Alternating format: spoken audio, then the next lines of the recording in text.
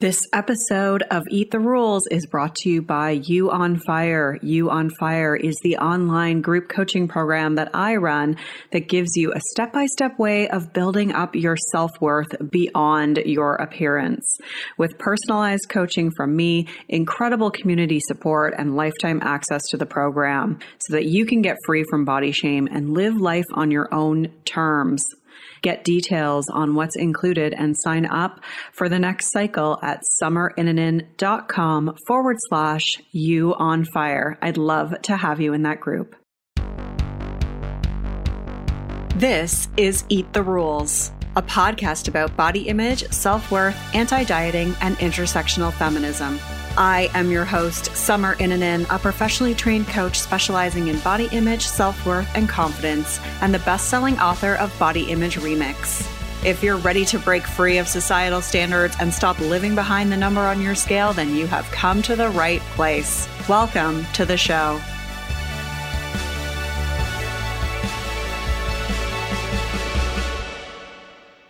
This is episode 268, and I'm joined by Christy Harrison, author of Anti-Diet and most recently, The Wellness Trap.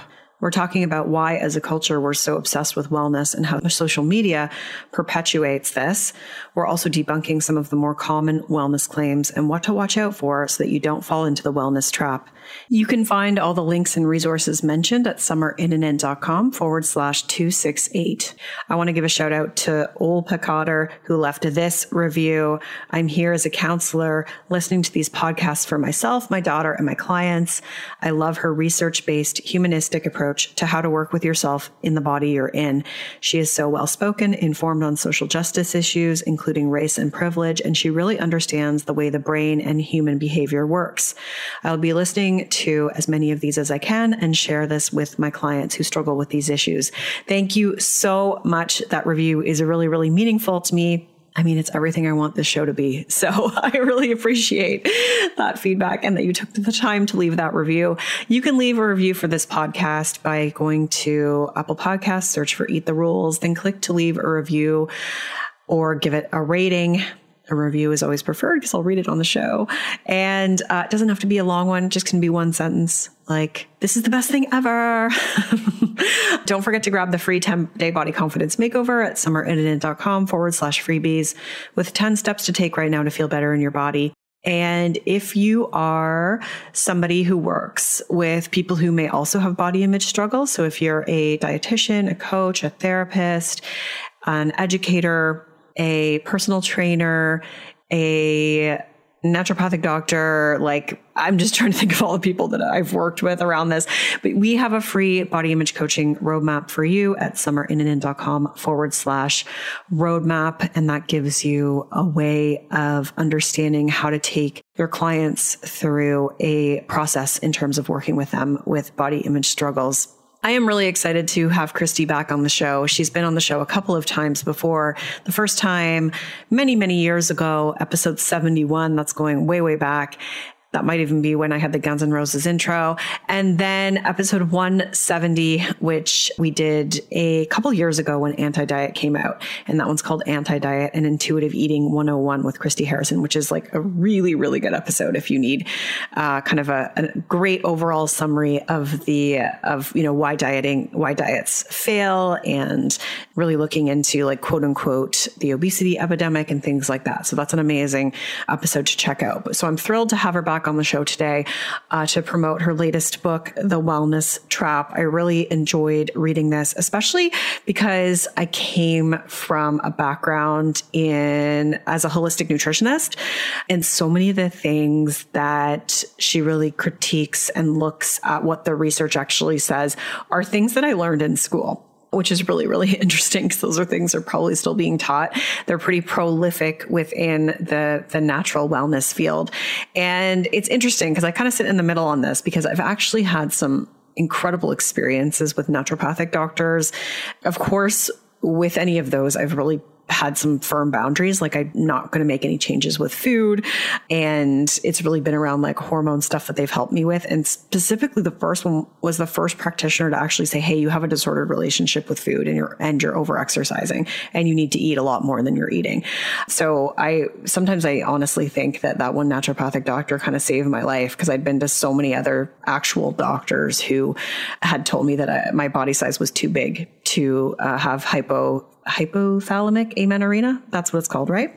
Anyways, I digress. But the point is that when we look at kind of the overall things that are suggested within wellness culture, a lot of them can kind of send us down this dark path, but there's also some good practitioners out there if you can find them. Christy Harrison is a registered dietitian nutritionist, certified intuitive eating counselor, and journalist who has been covering food, nutrition, and health for more than 20 years.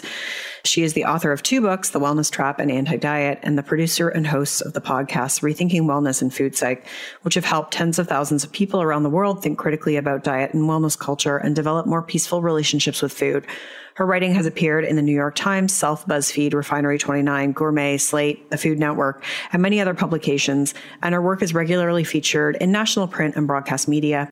You can find more about Christy at christyharrison.com. Let's get started with the show. Hi, Christy. Welcome back to the show. Hi, Summer. Thank you so much for having me back. It's great to be here. I'm so excited to have you here today and to talk about your new book, The Wellness Trap.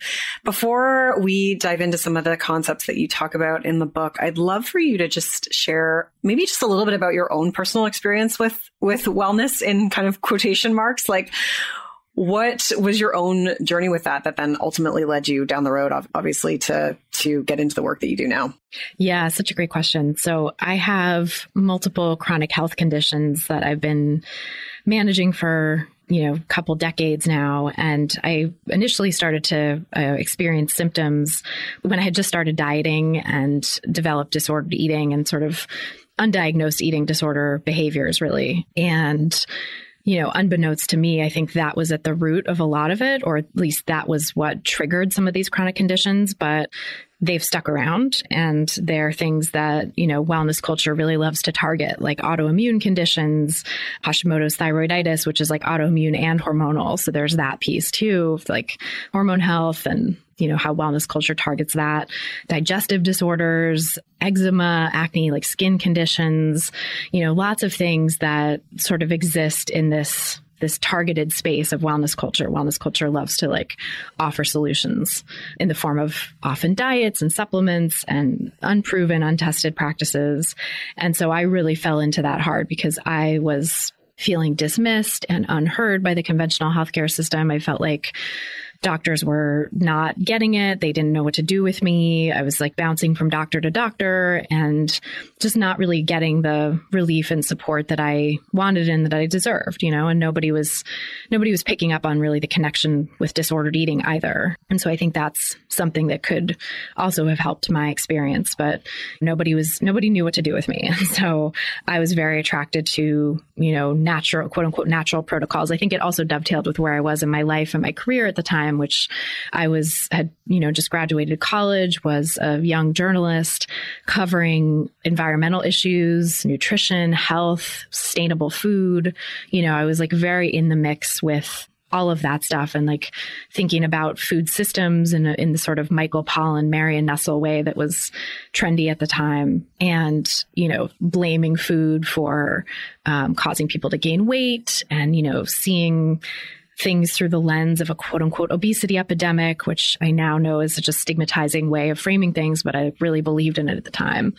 And so, it was all tangled up with my own issues. And I tried to heal my issues, quote unquote, naturally because of sort of those pre-existing beliefs that I had about food and about, the sort of moral virtue and value of doing things, quote unquote, naturally. And because I was feeling so dismissed by the conventional healthcare system that I kind of felt like I had no choice.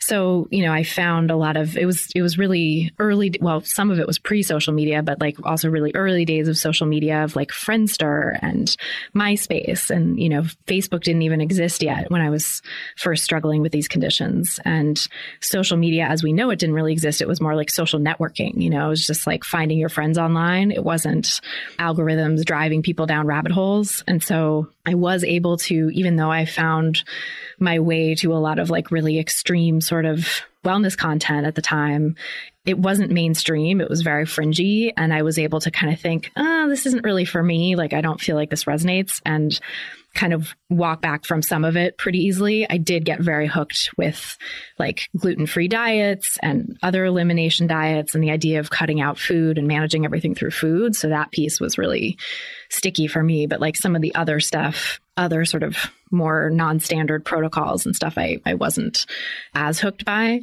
But now I see so many people getting hooked into this stuff that was so on the fringes back when I was first struggling and first looking for answers. And so that was a big motivation in writing this book, is that like I've seen so many people over the years, and I think increasingly in recent years, coming to me and saying, I have chronic candida, or I have adrenal fatigue, or I have, leaky gut syndrome diagnosed by my naturopath or my functional medicine doctor or a questionnaire. And, what do I do about it? Like I've been prescribed all these diets and it's ruining my relationship with food, and like help me heal my relationship with food, even when I have to do these quote unquote medically necessary diets. And so that was a big piece of it, was like starting to do that research and seeing that these supposed conditions that people had weren't really validated by good evidence, and that they were being used to sell these protocols and supplements and practices that were also not, scientifically well supported, and causing a lot of harm to people's relationships with food and their bodies.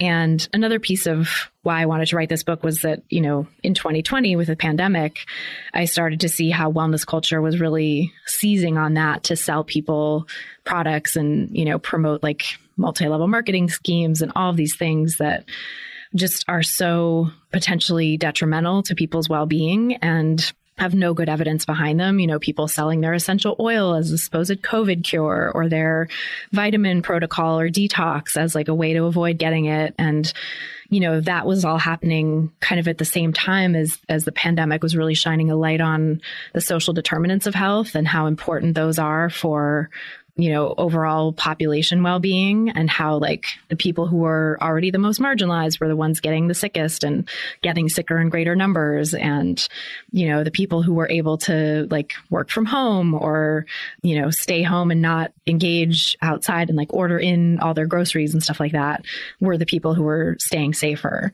So it was just this interesting juxtaposition, I think, of like all this wellness rhetoric with sort of the pandemic shining such a stark light on the importance of social determinants of health for actual well-being. Mm-hmm. Yeah, that's such a good explanation for it.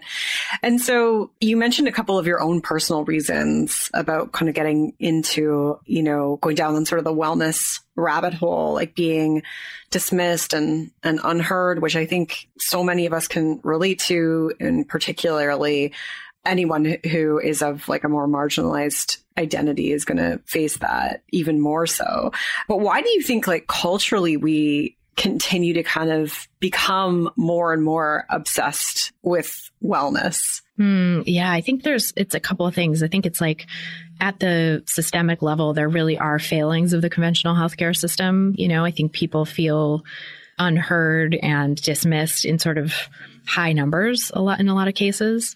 And also, even if they don't, like even if they feel like they're getting decent care from their doctor, there's just not really a lot of time in the healthcare system. I say the healthcare system, like I'm speaking from a US lens, and I know you're in Canada, but even though they're very different healthcare systems, I think our healthcare system being for profit still has something in common with other like national healthcare systems, in the sense that doctors are so overworked and overbooked that they really don't have time in any of these healthcare systems to give adequate attention to patients, I think. And people, in national healthcare systems often are on really long waiting lists to get access to a doctor. And so it can be super frustrating, I think, when you finally do get there, to have the doctor say, well, I'm not really sure what's wrong with you. Go see this specialist and wait another year or something, And in the US, like even if you don't, have long waiting lists or whatever, there's like lack of access for other reasons, like lack of insurance or, just lack of geographical access to providers and things like that. So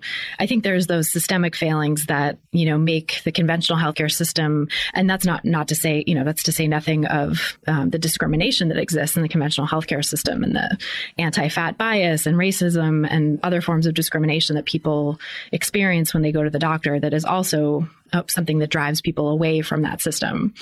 And so I think when people are feeling failed by conventional medicine, wellness culture is sort of right there to sell them an alternative. And wellness culture often capitalizes on that, I think, on the failings of conventional healthcare. I think there's a lot of amplification of the problems with the conventional healthcare system, the problems with the pharmaceutical industry, and, blaming big pharma and the medical industrial complex for all kinds of things, which, again, there's a lot of truth to that. And I think it's unfortunate that there are so many failings in the conventional system. And I think we need to fix that and change that. And the promises that wellness culture is offering often don't fail to deliver. Often the products and practices and services are not actually effective and can in fact cause harm. One thing that I think the alternative systems do well, though, is give empathy and time. That's something that I think we don't see as much of in the conventional system. And I think again and again in my reporting and also in my personal experience, I've found that when you go to an alternative practitioner, when you go to an acupuncturist or a chiropractor or a naturopath or someone who's in the more integrative space where they're doing alternative medicine under the auspices of medical doctors, functional medicine providers or integrative medicine doctors, that you do see a lot more empathy and time given to you in those spaces. And it can feel really great. And it can feel like, finally someone's taking me seriously. Finally, someone is going to get to the bottom of this. And my symptoms aren't being dismissed. I'm actually being heard. And that goes a long way to helping people feel better. There's actually something called the care effect, which is part of a family of placebo effects where, expectations and sort of how you feel in a situation or how you expect to feel given a particular treatment can actually have a physical impact on your body. It's not all in your head. It's actually the mind-body connection at work. And so with the care effect, having an empathetic care provider who makes you feel heard and understood can definitely create some pain relief and create some symptom relief.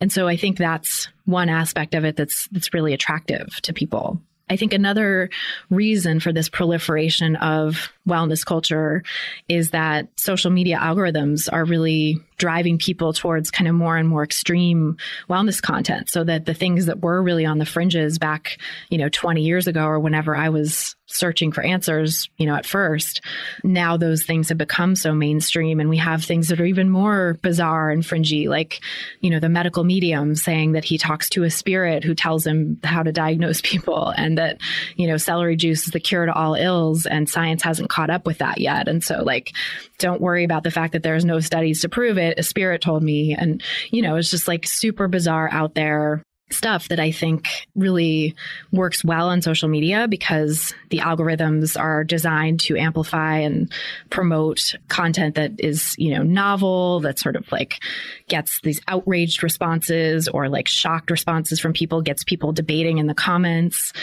stuff that's, polarizing or controversial. And, all misinformation really hits all those notes that social media is sort of designed to promote and foster. And really the reason that the algorithms drive us toward that kind of content in the first place is not because they're designed with any sort of nefarious intent, but because they're designed to just maximize engagement and keep us on the platforms liking, clicking, sharing, so that we'll be exposed to more advertising, and therefore the platforms make more money because that's their business model.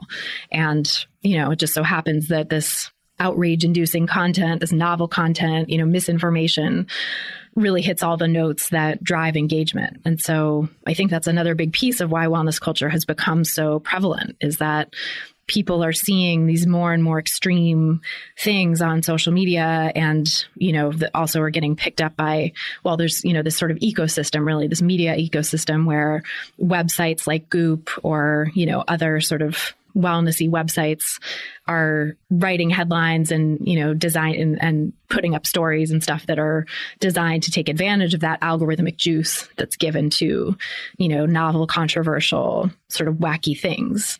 And so, you get a lot of these really out there, extreme sort of wellness practices and protocols becoming more and more mainstream as people are sharing them and they're going viral. And, it's just become such a part of the zeitgeist now to think about, like to treat food as medicine. I think that wasn't part of the conversation in the way it is now 20 years ago, certainly not as mainstream, and some of these really out there things that maybe I'm not going to say like a lot of examples because I don't want to, give people ideas or activate disordered behaviors or thoughts in anyone. But, even some of the really out there stuff is now much more mainstream and common. And you might hear, your mom or your dentist or whatever talking about it, Mm-hmm. I almost feel like Dr. Oz was like really kind of the initiator for a lot of this in terms of it becoming so mainstream.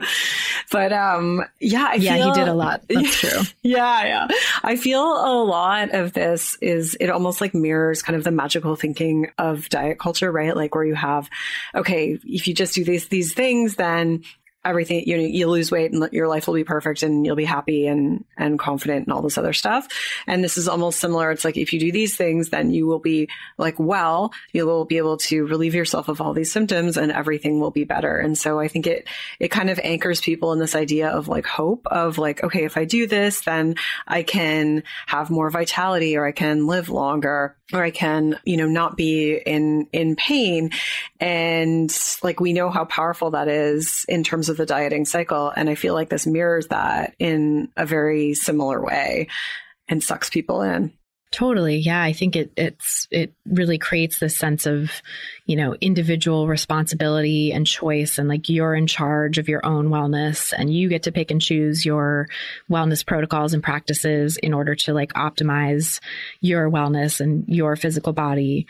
And that is really appealing, I think, when people don't have hope and when they're feeling like disempowered by the conventional healthcare system and like they don't have any answers or relief, to say, well, you can do all these things and you'll be well. You'll, reduce your symptoms or even put your disease into remission. That's a line of rhetoric we're seeing a lot in wellness culture now is like, you can reverse chronic disease, you can reverse aging, And so I think that's incredibly appealing when you don't have other good answers. But even for people without chronic conditions, I think there's like this medicalization that happens in wellness culture, and it happens in conventional healthcare too, where, just sort of everyday symptoms that people might experience, like bloating or fatigue or, difficulty concentrating some of the time or whatever, or, just like any number of things that are sort of garden variety human ailments, occasional heartburn, whatever. Those things are now framed as signs of unwellness and signs of toxicity in the body. And, you have to sort of root out, like get to the root cause of those things. And there's this rhetoric that I think is really seductive in wellness culture that I know I fell for, which was like, you don't have to live like this. You don't have to deal with these things. You can feel so much better than you do. And when you're feeling like profound chronic illness, I think that is incredibly seductive. But even if you're just experiencing these sort of everyday ailments in a culture that makes us feel so ashamed for having them and so ashamed for having bodies, and for having like stomachs that get a little round after we eat or, that are round in general or whatever and get rounder at the end of the day, right? From bloating, or feel bad about our like gas or our burps or whatever it is. I think it becomes really appealing too, to say like, oh yeah, I shouldn't have to live like this. Like I shouldn't have bloating, my stomach should not look this way. And there's so much anti-fat bias baked into that too, with this notion that like a flat stomach is a good stomach, a well stomach or whatever. But I think it's, there's so many restrictive ideas and oppressive ideas about what a well body looks like in general and what a well body should function like, that it's just sort of like sucks everyone in, I think, because in this culture, in wellness culture, like you're never well enough and there's always more you could be doing, you always have to be optimizing. So I think it's just a losing proposition. And I think about people like, Gwyneth Paltrow with all the money in the world and, who's like an acolyte of all these wellness protocols. And yet she's still chronically ill. She still struggles. She still, it takes up so much of her life. It's literally something she's built her business on, her entire kind of brand and empire. And yet, she's still struggling. She's still not, quote unquote, well by wellness culture standards. And so it's like, what are we even striving for here? What is like the goalposts are always moving and you can never quite get there. Yeah. And similar to dieting, it takes away so much time and energy to constantly be fixating on it. Like I remember kind of being down that rabbit hole as well. And similar to you, a lot of my issues were actually the result of disordered eating and just like going so obsessed with it because I was just like, there has to be like a reason, there has to be something I'm missing here.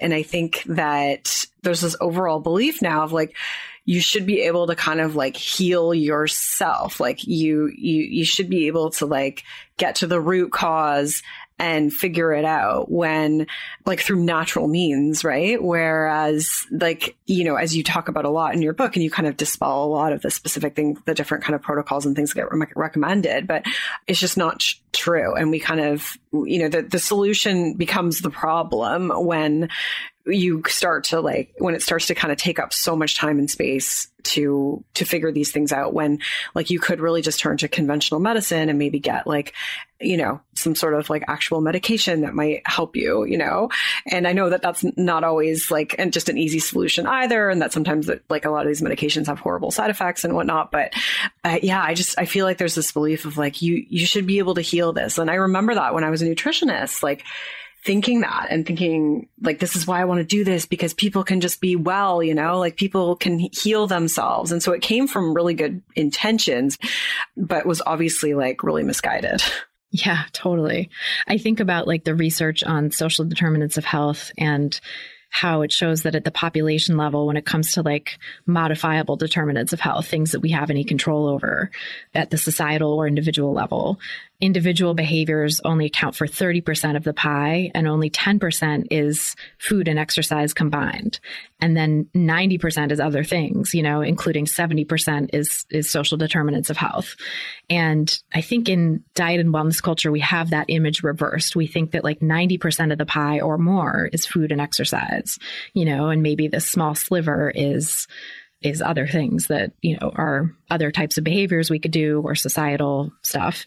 But yeah, it's just interesting how deeply rooted that belief is and how central it is to so many people's, philosophies and practices. Like as a dietitian as well, I definitely believed that, when I first went into it, just thinking that like I could help people heal themselves through food or prevent any sort of chronic disease from setting in if they just ate the right things. There's this really seductive idea that that food is medicine and that you can treat anything through food and maybe also, exercise and supplements and related kind of protocols. But there's this idea that like, you're really getting to the root cause if you're dealing with food and exercise and supplements and stuff, which is, I think about like how appealing that idea of a root cause is, again, when you're feeling dismissed by conventional healthcare or that like the only solutions conventional healthcare has for you is just, take this pharmaceutical that has some pretty nasty side effects or that isn't totally effective.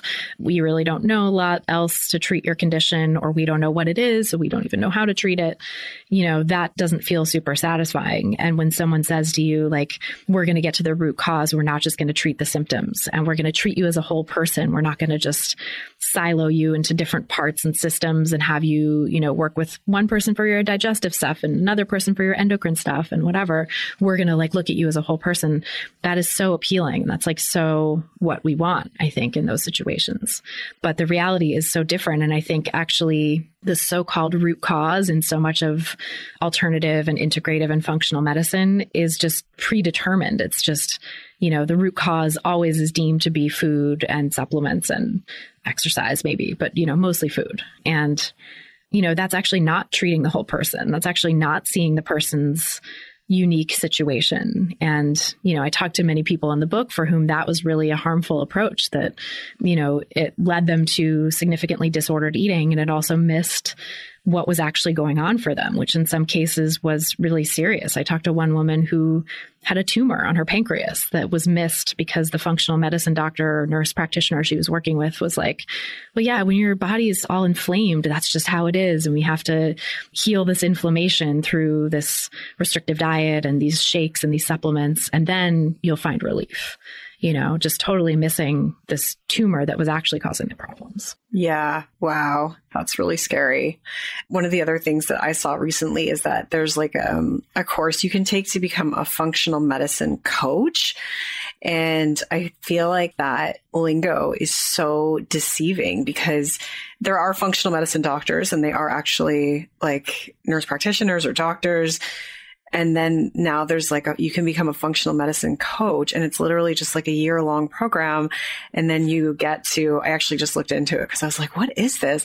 And you get, you can like take, get your clients to take all these tests. And I'm just like, oh my God, like this is really scary. That's really scary that you're putting your, and by the way, like I actually do believe in, like I have a really good naturopathic doctor that does a lot of great stuff for me hormonally. So I don't want to say that like anything is all bad or all good, but like it is really scary to me when you see the way that kind of like people can be trained to potentially like work with people on really serious medical conditions without having like any kind of background in sciences or biology or medicine. And even me becoming a nutritionist, I think back about what we learned in school, and they were giving us like protocols to deal with like kidney issues. And I'm just like, and I remember at the time being like, I don't feel comfortable like giving someone this huge protocol to deal with a kidney issue. Like this doesn't feel right to me.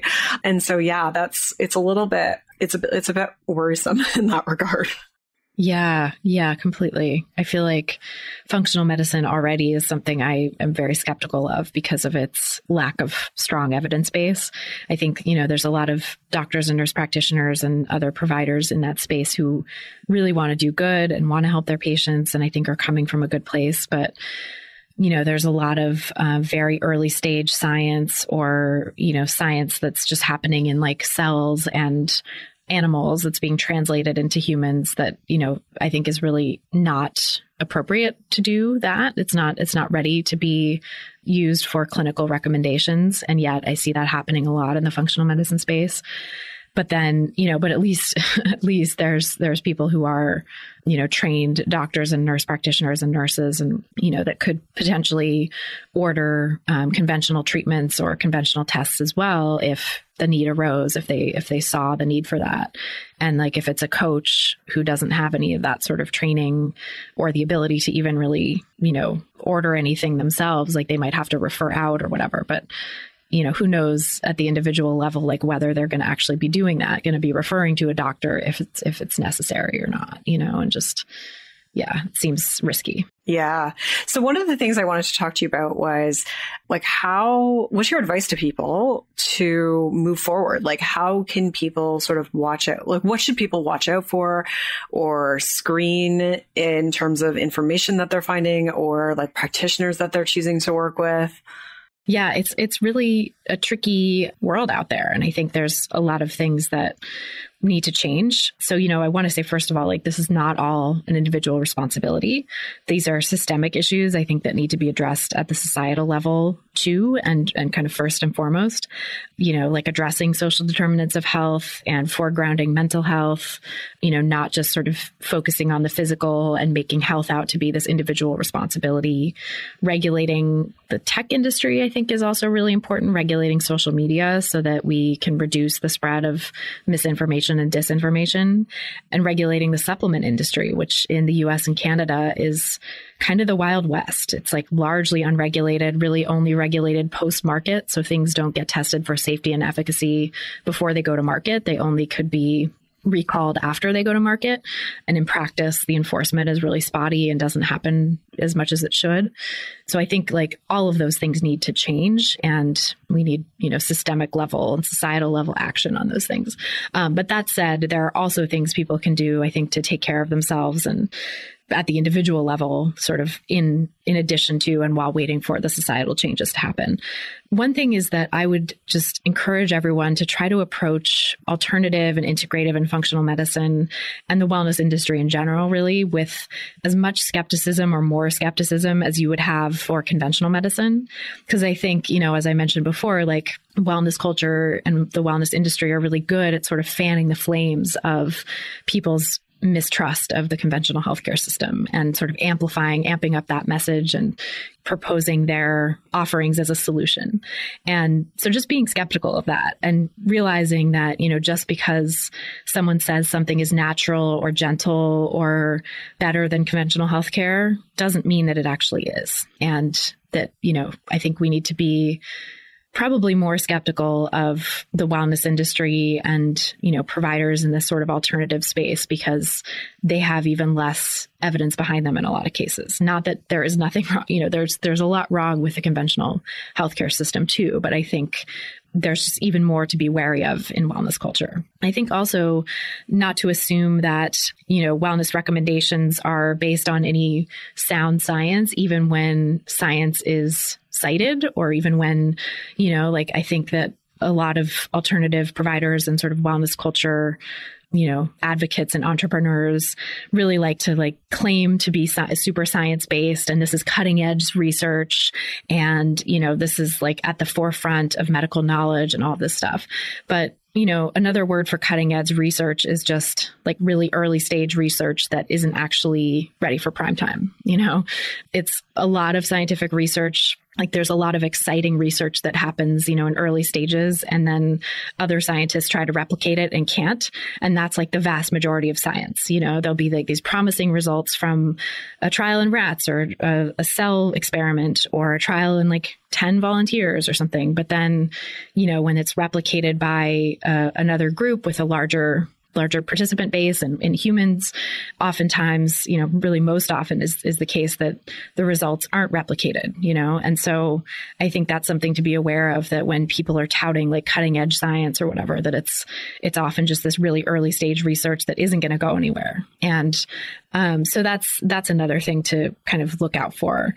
And then I would say too, with any given wellness treatment or practice, just trying to be mindful of your own experience and realize the power of expectations, the power of the care effect, and how helpful that can be at first, but then recognizing that those things can also sometimes wear off. The placebo effect is powerful, but it does sort of decline over time, especially when the treatment or protocol itself isn't itself effective. And so, you might feel really hopeful when you're starting out. You might feel better, a little bit better, but then as time goes by, the good feeling starts to wear off and you're not sure. Your symptoms return. Maybe you get some new symptoms. You just don't know whether you're really feeling better. And then oftentimes what happens is wellness providers will recommend, adding other treatments, adding other dietary restrictions, becoming even more, going further down the rabbit hole, basically, of the wellness protocols and practices. So I think really being skeptical of that and just noticing okay, if it feels like the potential benefits of whatever I've been doing are starting to wear off, what would it be like to go back to not doing the thing, and see any difference in my experience that way, or, at least not going further down the rabbit hole and adding more and more and more restrictions. Because I think that's where it gets really disordered for a lot of people, where people can really get into some seriously disordered eating and relationships with their bodies. And I think everybody is, especially everyone listening to this podcast probably is at risk of disordered eating in this culture. I think very few people are not at risk. So just knowing when you're going into any sort of wellness practice or alternative medicine, protocol or whatever, that the recommendations to cut out foods and dietary restrictions are going to put at risk your relationship with food and your body, and to be really mindful of whether that's appropriate for you or not, and in some cases, I think you can talk to providers and say, I have a history of an eating disorder or of disordered eating, or, I'm struggling in my relationship with food, and I don't think that going on a restrictive diet is going to be helpful to me, and just kind of see what they say, and if they're supportive of that and willing to look at other treatments and not put you on a diet, that could potentially be a sign of someone who's good to work with. If they really double down and say, no, we have to do this and this is the only way, that might be a red flag. And maybe, it's potentially helpful to look for a second opinion, switch providers if you can, if that's available to you. And I know access is sometimes an issue there too. So another, I think, helpful way to protect yourself from wellness misinformation and disinformation is trying to take a step back from social media and recognizing how it pushes us increasingly towards extreme content that isn't necessarily backed by good evidence, and how it may have sucked you in already further than you'd intended. And so not looking to social media for your ideas of what to try or what to do. And I know that sometimes social media can be important for community and feeling connected to other people who are going through similar things. But as much as you can, trying to separate that from not using it to diagnose or treat any condition, and also not typing into a social media search engine or into Google without any sort of, making sure you have ad blockers and privacy protection on your computer so that you're not creating this breadcrumb trail for the social media companies to use to retarget you, because that happens. A lot of websites have targeting trackers on them that send your information back to Facebook and to Google and, allow those ads to follow you around the internet for something that you once clicked on. And that's creepy in and of itself. But, the creepier thing is that they have these entire dossiers on all of us on our behaviors, our demographics, our psychographics, and what we're interested in, including any wellness stuff that we're interested in or any health conditions that we have. And that can allow the algorithms to feed us some really potentially harmful content. So, really trying to protect yourself from social media in that way.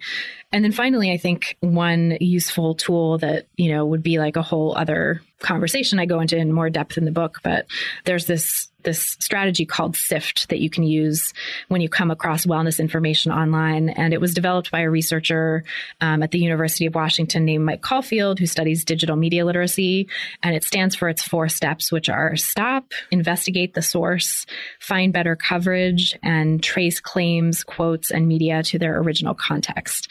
And I think that's a nice little heuristic for just not getting too engaged with any wellness information or really any kind of information that you find online, but looking at the context first and deciding whether it's something that you really trust and whether it's something you want to give your time and energy to, or whether it's something that you rather, sidebar and sort of look elsewhere for your wellness content. Mm-hmm. Yeah, that's super, super helpful. And I really appreciated that approach, because I feel like nowadays people will just take, one tweet that they saw or one thing that they saw, one nugget of information that they saw in a headline, and take it as, as a fact and as truth. And we have to really slow down and try to figure out, where is this coming from? Is there validity to this? Because otherwise we're just, taking whatever somebody just can make up and say, which is unfortunately happening quite a bit of, which we found during COVID, right? And it's quite scary. And I think social media trains our brain to just see something and take it as truth, and really, rapidly kind of digest little nuggets of information instead of really slowing down and kind of, going in depth with something and checking, actually looking into something. And it doesn't even take that much time, I found, because I've done that quite a few times with people that are, people that have been, somebody I knew from high school who I still follow on Facebook, who posts some sort of claim, and I looked it up, and it was really easy to disprove in about 30 seconds. So it's wait a minute, that's not even true. But yeah, I appreciate all of those suggestions.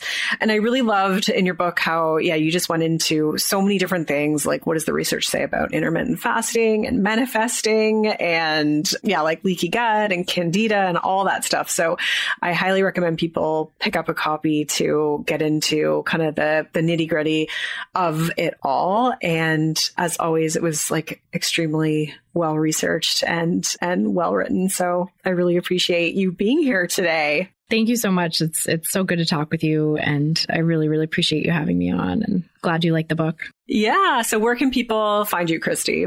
Yeah, so people can find me on my website, which is christyharrison.com, which has all the links to my book and places to buy it.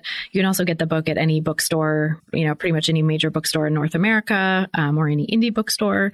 And I also have a new podcast called Rethinking Wellness, which continues on, exploring some of the themes in the book and in this conversation. Have lots more conversations with folks who, study and experience different aspects of wellness culture. And you can find that just by searching for Rethinking Wellness with Christy Harrison, or just Rethinking Wellness wherever you're listening to this. Thank you so much, Christy. As always, it's such a pleasure. Such a pleasure. Rock on. As always, Christy has such a wealth of knowledge around these things, and I think that you will really enjoy reading The Wellness Trap. So definitely check that out. You can find all the links and resources mentioned at summerinnanen.com/268. Thank you so much for being here today. Rock on. I'm Summer Innanen, and I want to thank you for listening today. You can follow me on Instagram and Facebook at Summer Innanen.